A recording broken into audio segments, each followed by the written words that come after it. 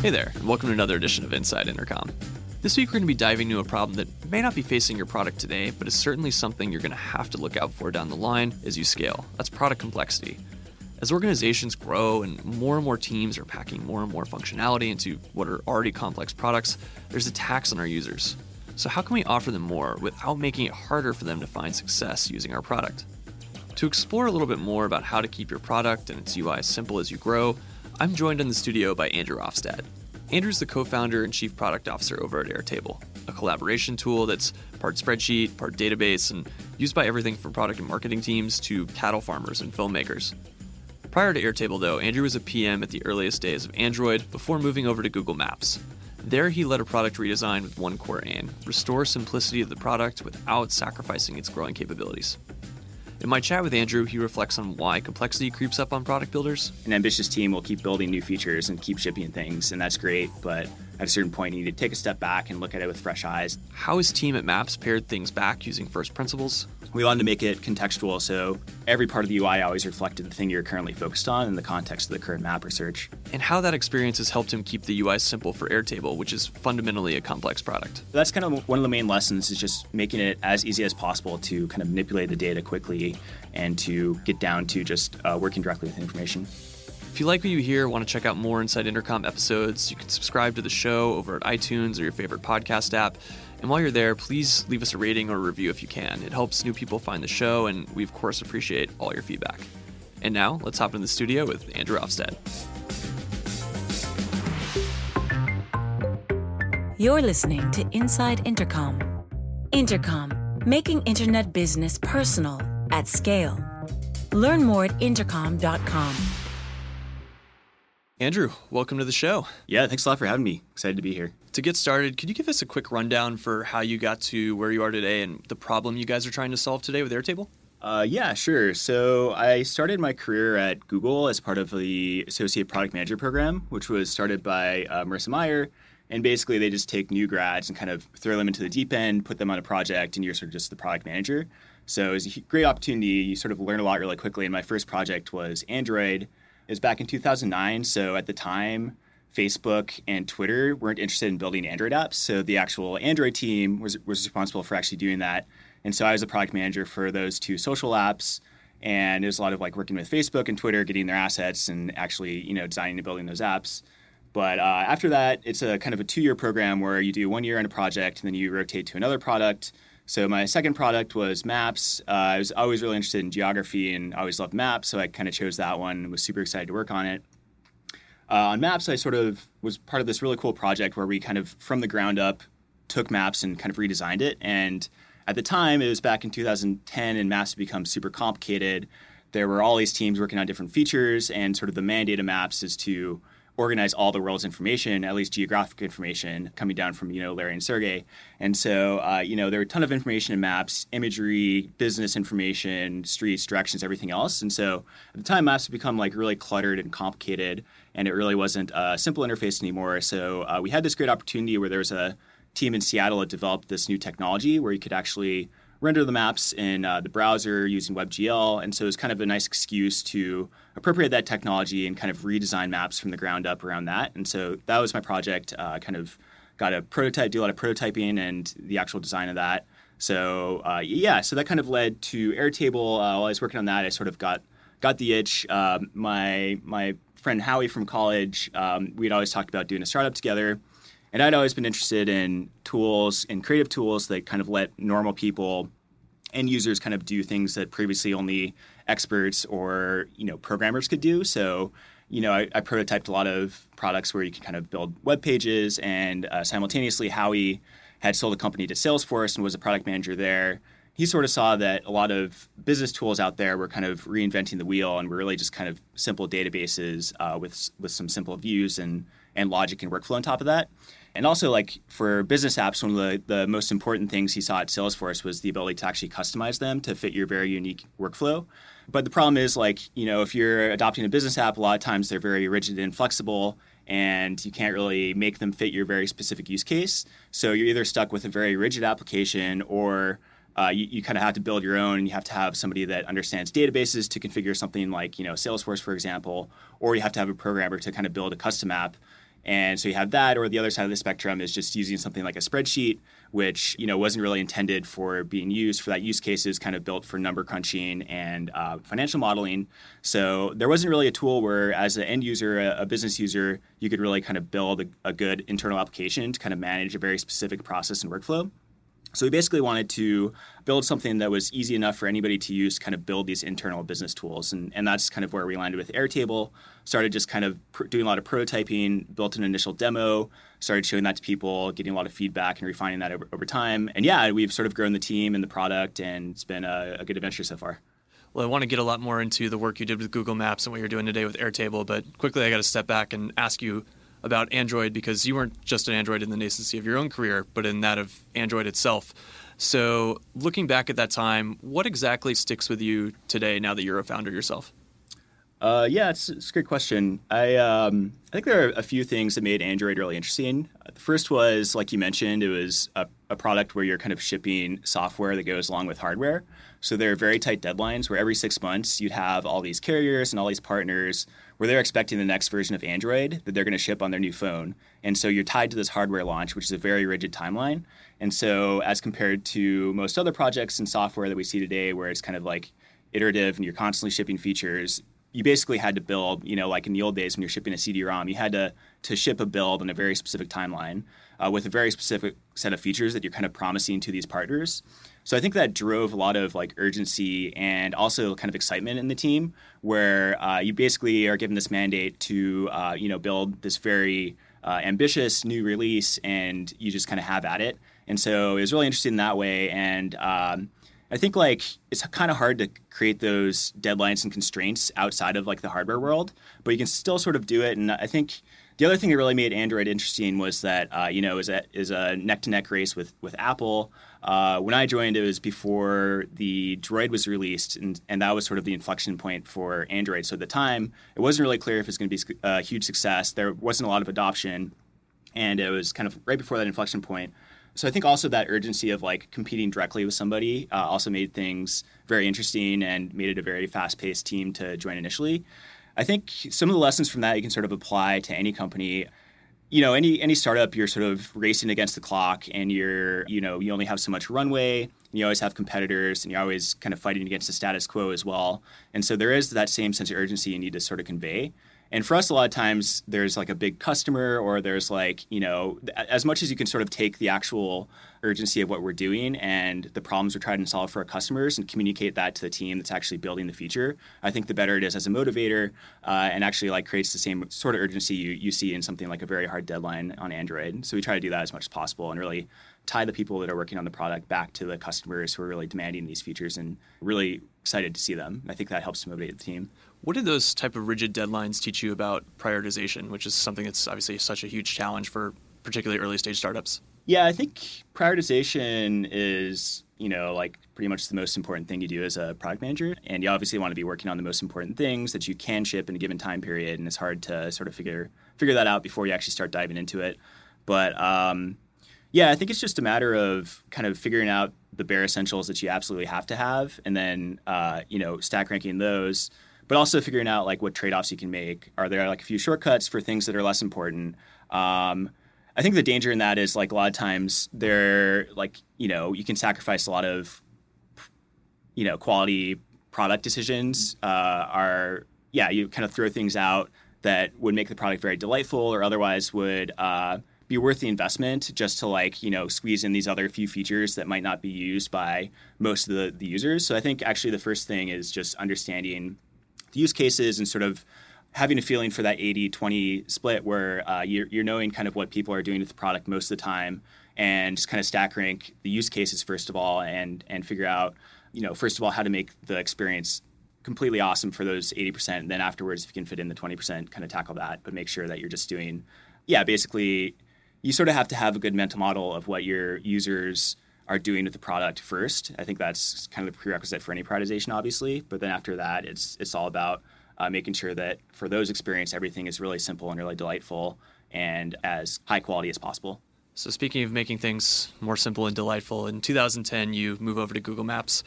What was the state of Google Maps when you got there? Yeah, so Google Maps in 2010 was a pretty amazing product. I think if you look back to 2005 when it launched, it was also kind of a groundbreaking product where, it was basically at that time everything was a full page reload. Like you go to MapQuest and you press a button to move the map over and the full page refreshes and it just didn't have any interactivity.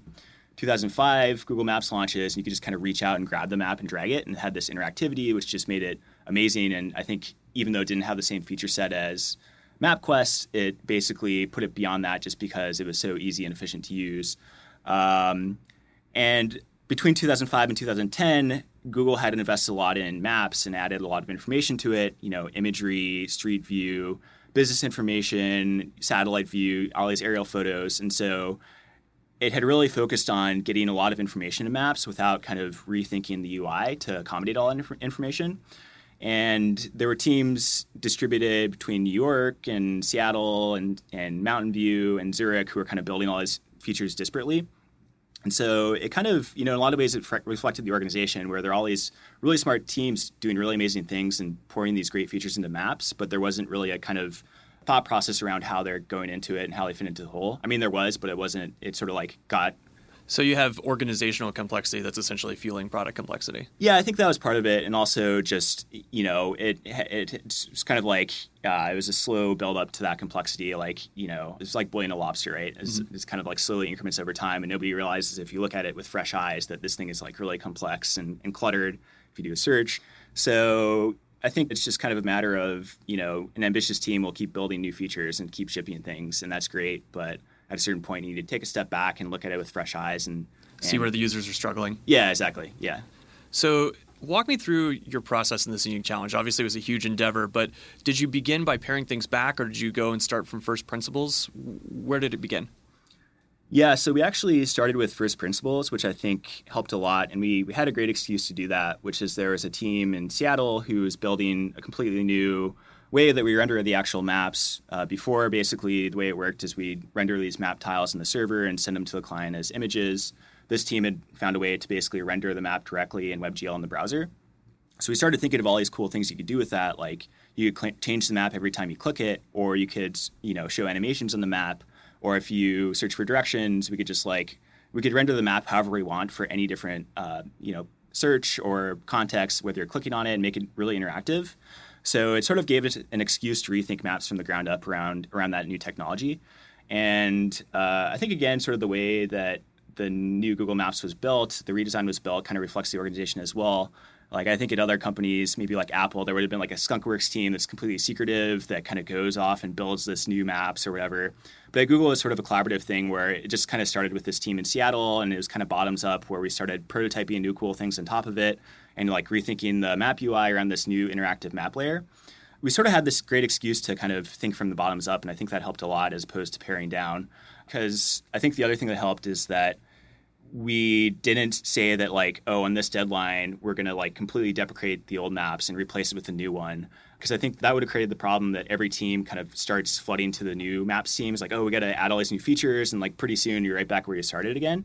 So we sort of had like the existing Google Maps, and we kind of spun this project as like the new Google Maps. You can like opt in to try it. And it's kind of like this beta thing we're experimenting with. And that sort of let us, first of all, keep it constrained to the most important use cases in the early days to really kind of build up the kind of components that we needed to really make those use cases shine. And then slowly, I think like organizationally it helped because slowly kind of like wrapping in other teams, like, oh, the directions team is going to like start working on the new maps and focusing on that and adding that. And like, it's not like everybody kind of piles on at once. It was kind of like a slow trickle of people kind of moving over to the new thing.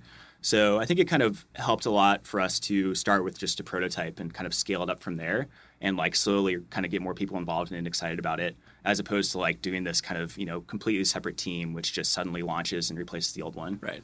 So as you're getting more and more people involved, what types of constraints did you have to put in place to make sure this thing just didn't get too bloated?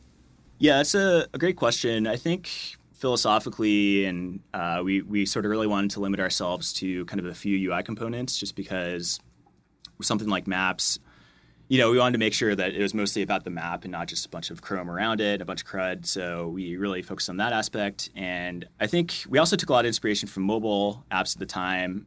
Yeah, there's like we saw a lot of really cool design and real simple design for complex products and mobile apps. And we kind of took that as inspiration for the desktop app, web app that we were working on. So I think it's sort of like taking the constraints that you have on mobile, like a small screen, and then kind of applying that to where you actually do have a lot of space, but then saying like we want to create this simple experience which covers like these core use cases really well and does it in a really, really interactive and efficient way for the user, and make sure that we're like following those constraints. I think the other important thing is as you're sort of designing this, you have to look at all the use cases and over time kind of like think about how they'd fit into the larger pattern. You can't just sort of like build one one-off feature for a very specific use case. You have to kind of find the expressive pieces of UI that are simple yet expressive. So one example is on Google Maps, the search box. Like it's a very expressive thing where you can search for anything in the world and it should just pop up on the map. Or if you're doing autocomplete, you can sort of like surface directions from that and just kind of like keeping things contained to these expressive components. Or like imagery, for example. It always reflect the current context of the map. So if you search for something, the imagery would reflect exactly what you search for. Or if you click on something, it'd be like contextual to that. So I think we took a lot of inspiration from kind of mobile apps where things are very contextual and you tap on something and suddenly the UI becomes about whatever you tap on. And we don't just show everything at once, which is kind of like a lot of what we were doing before, where you just like turn on the map layer and or like a photos layer and there'd be a ton of photos on top of the map. We wanted to make it contextual. So every part of the UI always reflected the thing you're currently focused on in the context of the current map or search. Right. Sort of like that saying, good design is obvious design, where you don't really have to think about it. Yeah, exactly. But I think it just takes a lot of discipline of kind of being very intentional and kind of stewing on a feature for a long time and like running through the use cases in your head, and then also just kind of like making sure you're not trying to throw everything into it as possible, which was why I think kind of going back to the building from the ground up versus paring down UI. I think it's a lot easier to build from the ground up and make a really, really clean UI as opposed for something that's very complex. So you mentioned taking inspiration from mobile apps at the time of this project, but today, who do you see as a product that really, like, it's very sophisticated in terms of capability, but has managed to keep their UI very simple? Yeah, so I think even, a few years ago, like I said, I was always into sort of creative tools, and I really liked the program Sketch. I think Figma is sort of like following the footsteps as well, but if you kind of look at the status quo at the time, it was Adobe tools like Photoshop, where it's just super complicated and you can do a million things with like filters and image processing and everything else. But what most people were actually using it for, and kind of like going back to the core use case, was designing web apps. And Sketch kind of, I think, saw that and realized that basically you're just kind of trying to design web pages. So you want the design tool to kind of reflect what you can do in the actual medium, which is, the web and the DOM. So they kind of pared that down and made it very contextual, where you can just kind of like select objects and the UI kind of changes to show what you can do with that exact object rather than showing all the controls at the same time. So I definitely took inspiration from tools like Sketch. This was kind of more in the Airtable days after Maps. Yeah, today I think they're still doing a great job. Obviously things like Figma, but those are kind of like the two main ones I would say I take inspiration from. Just before we continue with today's episode, I wanted to let you know about Offscript. It's a new series of candid conversations with Intercom leadership all about the extraordinary AI-driven transformation we're currently experiencing. Episode 1 is on our YouTube channel right now. Here's a teaser of what you can expect. I don't want to come across as overly dramatic, but for every single tech company, this is an adapt or die moment. It's inevitable that all businesses are going to go AI first. It's just a matter of time. In this post-AI world, new companies will rise, old companies will fall. Of course, some of these new companies will flame out. Some old companies will pivot successfully too. I don't think any of us could see a world where this wasn't going to be one of the biggest changes in the customer service landscape ever. The world we care about is customer service, and it's so patently obvious that the old way will be quickly obsolete. We're racing hard to build a future which will result in better experiences and results for customers and businesses too. It's not just a product change, it's a mindset change. Let's make space to talk about all of this. We have so much we want to share. We want to explore these ideas in the open. We want to provoke new ones in you. We want to learn from your reaction. You just click the kind of like big stupid go button, right, and see what happens. Welcome to OffScript. That's all to come on OffScript. The first episode is out now. You can watch it on Intercom's YouTube channel, and we'll bring you audio versions of the episodes right here. Now, back to today's episode. Looking at the work you did with Google Maps and Airtable today, one of the biggest crossovers is the fact that you have sort of made the content the UI. What other lessons did you take from your Google Maps experience as you got Airtable off the ground?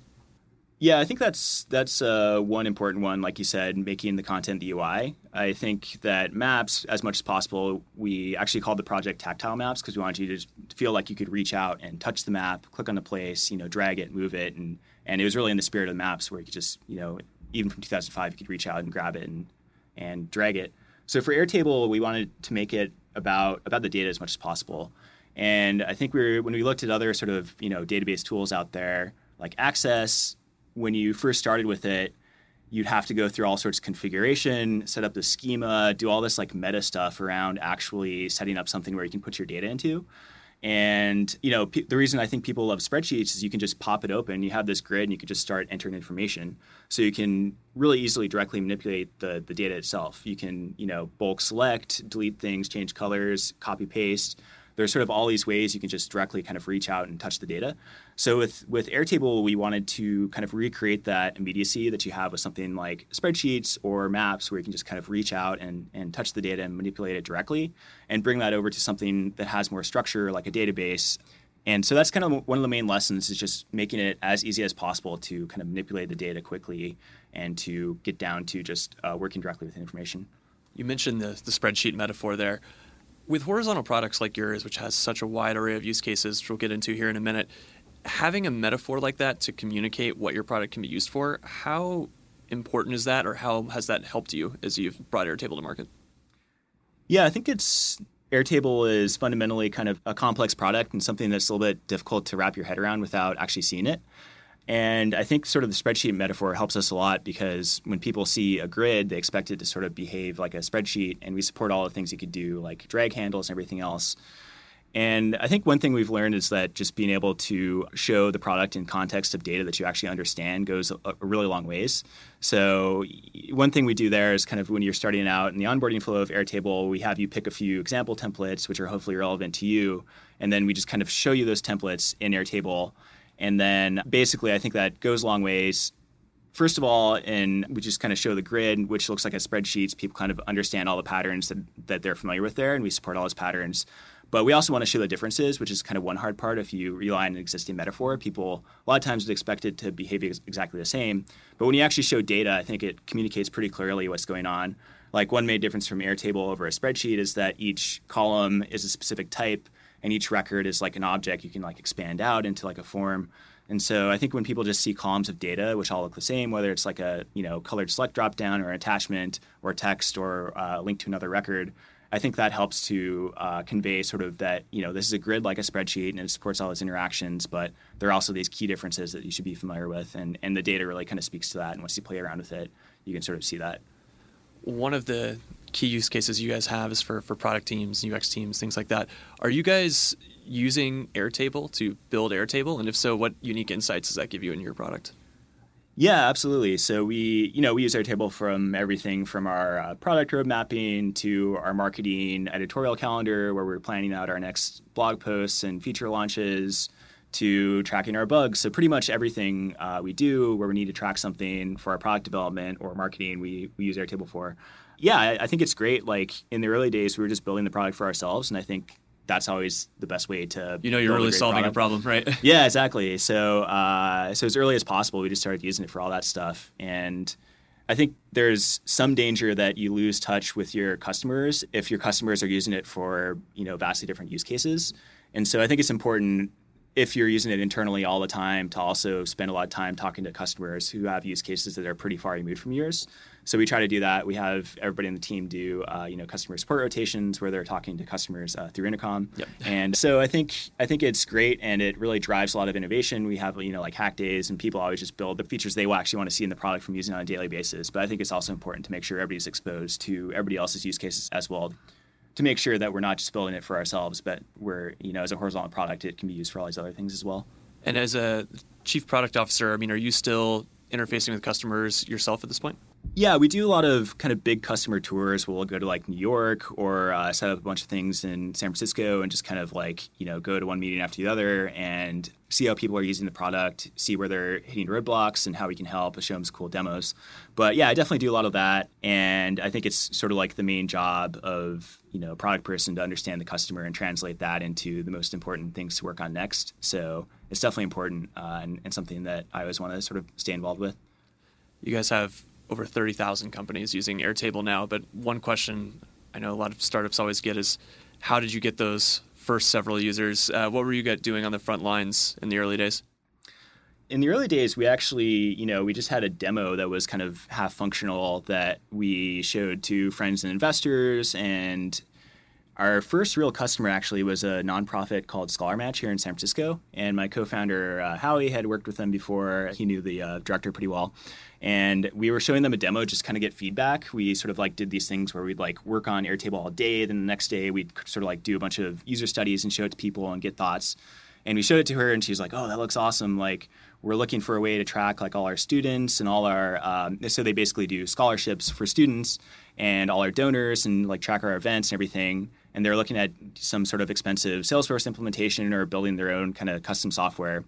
And spreadsheets kind of weren't cutting it for them. And so we showed them the demo and she was like, oh my God, this is amazing. Can I just start using it? We're like, we're not really ready for that yet, but we can set you up. And so they're kind of our first customer. And for a long time, it was just kind of like people we knew. We sort of did like this. We did an alpha launch in Hacker News and got a bunch of like enthusiasts kind of signed up. But I mean, it's a really complicated product, so it just kind of took us quite a while to get it to sort of like the, what we considered the V0, where it was kind of like a complete product. And initially, it was just people who were kind of early adopters, heard about us through Product Hunt or Hacker News, or people we kind of knew directly, and it kind of spread from there. And now it's purely like word of mouth, like all these use cases where we're seeing a lot of adoption, like video production and marketing teams and everything else. Like word just kind of spreads within those verticals pretty organically. So it kind of went from just pure enthusiasts who love the technology to people where it was solving a very very acute pain in a vertical, and it kind of spreads from there. Like a lot of horizontal products, like Trello, for instance, you're bound to have some very unusual or unexpected use cases. I think I saw you speak at one point saying that you got farmers tracking their cattle on Airtable. What's the most unique or surprising edge case that you've come across that maybe you didn't anticipate? And did it teach you anything new or different about your product and its potential? Yeah, so we actually, that may be the most surprising thing is the number of farmers and cattle trackers and that type of thing that people have built. There's actually a vertical piece of software called CattleMax, and if you go to it, it's just like a database app for tracking your cattle, and like everybody's switching from CattleMax to Airtable now, which is awesome. But besides that, people just have a lot of, people will use it for work, but they also use it for personal use cases, and people have like a lot of really cool, unique things they're tracking in Airtable. Like people will track all the characters from like a comic book in Airtable and have like these really cool images of it, and random stuff like somebody will track I forgot exactly what they're doing, but they're like tracking the width of their ankle because they had ankle swelling problems over time, like weird sort of like quantified self stuff like that. But yeah, it really runs the spectrum. I mean, we've seen everything. Well, with a spectrum of use cases, you're going to get a spectrum of feature requests that are all over the map. I'm sure you're saying no to more and more things every day. How do you make sure that you maintain simplicity over time and don't just become another bloated project management app? So I think, especially in a horizontal product, from day one, you sort of have the problem where people are asking for all these random things that you kind of, if you throw it into the product, it's going to apply to their very niche use case, but it's just going to be clutter for everybody else. So I think a couple things. Yeah, first of all is that I think we think very carefully before we build a new feature, and we have this concept of simmer features where for these big things we know we're going to do eventually, we just kind of let them sit there for a while and we think about it and we just keep it in the back of our mind. So as we hear more and more use cases from more and more verticals, we can sort of see how they fit into that and figure out a way to sort of like take that set of use cases and build a feature which kind of is generalized enough to kind of adapt to all of them. And so we do a lot of that where we just kind of take a long time to actually think through a feature if we know it's going to be like a big component. So that's one thing. I think the other is building things in sort of a modular way so that for different use cases, you can like add and remove pieces. So, I mean, one simple example is that in Airtable, you have columns basically in your tables, and each column is a different field type. So you can just add any different field type you want, and you can combine them in different ways, and you sort of have this combinatorial explosion of complexity where you can kind of customize and fit a lot of different use cases by adding kind of a different structure to the table. And then we sort of have this other modular concept of like views, where a view is just like, a different way that you present that data. So you kind of have like your raw table with records, which are this configuration of different fields, and then we have different ways you show that. So I think it's kind of like these modular components you can combine in different ways and mix and match, and kind of basically, if you're using Airtable for one use case, you can use these 5 fields together and these 2 views, like a calendar view and a gallery view, but you don't have to like see, a button for like the map view and for like all this other stuff that's not relevant to your use case. So I definitely think that we try to think in terms of like expressive components that you can kind of mix and match into your own application. And really at the end of the day, we think of Airtable as kind of like a application builder, and more we're going to sort of like tackle different layers of that stack where you can basically build like a full-fledged application. But there's a lot of complexity in that. So you have to sort of build features that are flexible and generalizable, but still have like a cohesive kind of metaphor behind them. Like the view thing, where it's like a different way to present the records. There's like kind of a short way to explain logically what this kind of broad set of features, which you can like add on as modules, have in common. So there's that constant push and pull between complexity and simplicity. Yeah, exactly. Yeah. Awesome. Well, Andrew, thanks again for joining us today. Great. Thanks a lot. Appreciate it. You've been listening to the Inside Intercom podcast. For more episodes, visit soundcloud.com/intercom. If you'd like to subscribe, search for Inside Intercom in iTunes or Stitcher. And for even more great content, check out blog.intercom.com.